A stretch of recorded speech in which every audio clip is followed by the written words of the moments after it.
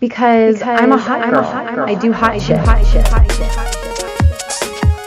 Because I'm a hot girl.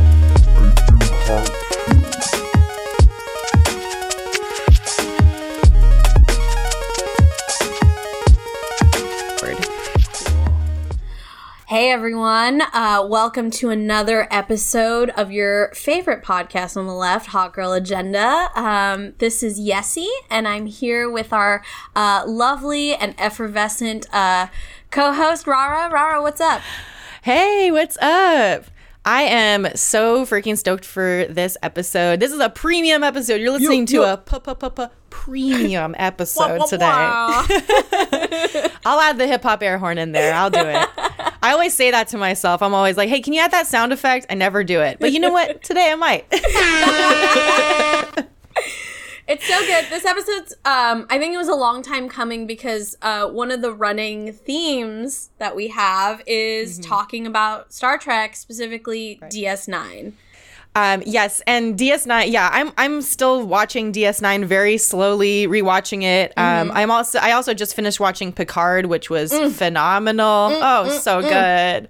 It was great. I cried like a baby at the end of season 1 of Picard. But DS9 has a special place in my heart for just how real they get with shit. Like, they really go for the jugular on a lot of social issues in this show. And actually, this one we're about to talk about, Past Tense, which is a 2-part story arc in DS9, has been called the most political episode of that series. So this is something that's been written about a lot, but it was made in 1995, and you'll see why it's kind of now prescient and why it's really important to re-examine this kind of media. So this is kind of like following our theme of talking about dystopian sci-fi and dystopian fantasy that kind of fits into an anti-capitalist lens. So that's what we're going to be talking about today. So yay! Yeah. Everyone that wanted us to talk more about Star Trek, here we are. Congratulations. Which is everyone. You all love it. Which is everyone. Yeah, you all love it. You eat that shit up.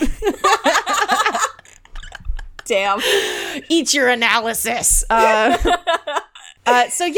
I'm going to go through the premise of this, and then we can get into like the nitty gritty. So if you haven't watched the episode, it would be, or if you don't even know like anything about Star Trek, this might be a hard episode to follow, but we're going to kind of make it try to make it a little bit universal. But if you haven't seen this episode, I suggest even just going back and watching these 2 episodes, because you don't really need to watch the rest of Star Trek to understand anything that's going on. You'll pick it up just fine. It's actually really great, and I think more people should watch episodes that way in kind of like an isolated setting. So the premise of this episode, which is a 2-parter, and on this episode we'll be just talking about the first episode. So the premise is a transporter accident sends Commander Sisko, Dax, and Julian back in time to San Francisco 2024. Ooh.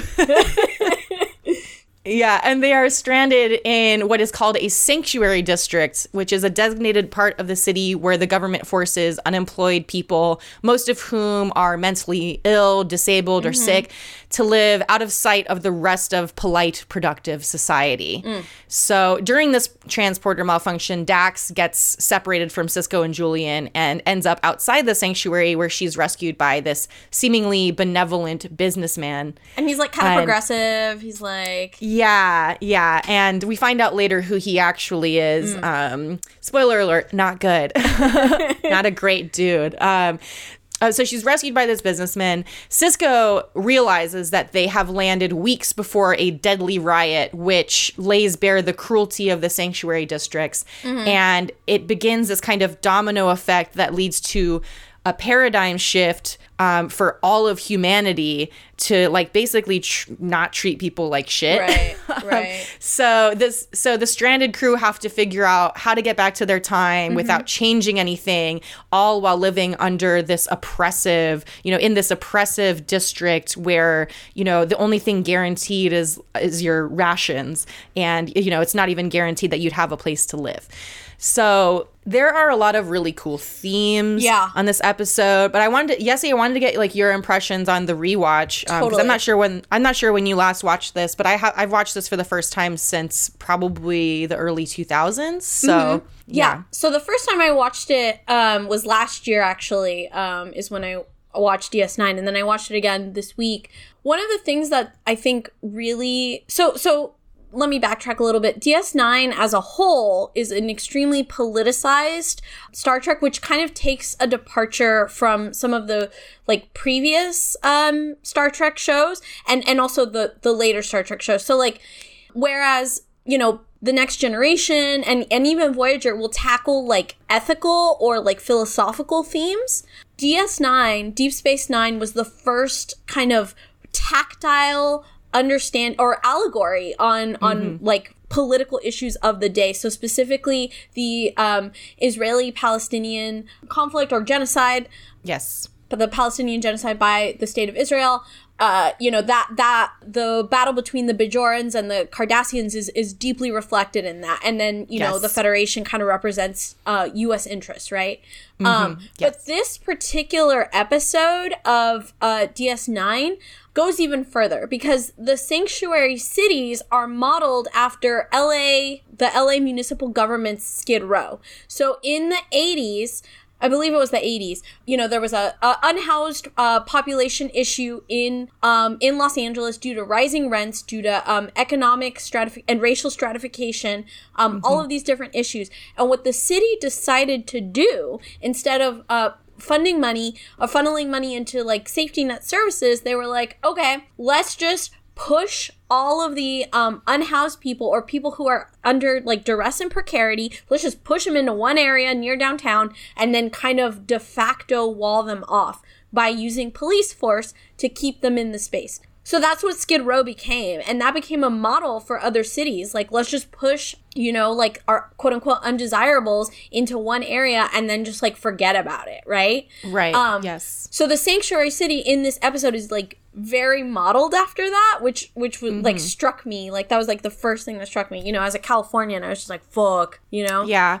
I mean, it was like really great and on the money of how they did this in San Francisco, like in the Bay Area, because, you know, when I think of homelessness in America, I like the most drastic example would be in like Los Angeles and San Francisco. For sure. So I thought that was very astute of them to keep it within America. You know, it also is very interesting that they were so critical of American homeless issues, because it's rarely ever that on the nose with Star Trek, where it's directly calling out any particular country. Yeah. And this was just kind of like, no, we're getting right to the point. Like, this is happening in America. And so a little bit more about these sanctuary districts. So through following Cisco and Julian through the sanctuary district, we learn first they go to like what is like a welfare office, apparently, which is the government building where people go to get their ration cards and basically get acclimated to the city, or to go and check on job listings so that they can get job placement and get out of the district. Right. But as we learned through someone in the welfare office, there's 3 types of archetypes of citizen in the district: the DIMs, the gimmies, and the ghosts. And this is about to get wildly ableist. So this is like a very triggering thing for you. I mean, I know we included it in the description, but we just want to say, like, you know, this can be potentially triggering. So the DIMs are usually the mentally ill or impaired and sick who should be like in hospitals, but just get shoved into this district. The gimmies are basically, I guess would be like the equivalent almost of bootlicking, like kind of mentality, where they're not quite resigned to living in the district. They still they've not acclimated, and they're still looking for jobs and places to live. And they're actively looking for a way out, basically. Right. And then the ghosts, which represent the criminal element, which are basically just, you know, hopelessly violent and are basically just, well, we're here in this shithole and we're going to make it our shithole through violence, you know? So There's obviously a lot of comparisons to present day conditions in the US. What were some that struck you, Yessie, of the present day? Yeah, I mean, like, so obviously the framing and so like Gene Roddenberry is like a social, or he was a socialist, right? Hey hotties, it's Rara. If you're enjoying this free preview of our exclusive Patreon bonus episode, well, why not listen to the whole thing? Head over to patreon.com/hotgirlagenda to listen to the full episode, as well as get access to all of our previous bonus episodes and bonus content. Subscribe at the $3 or $5 level and get a free sticker in the mail. See you next week.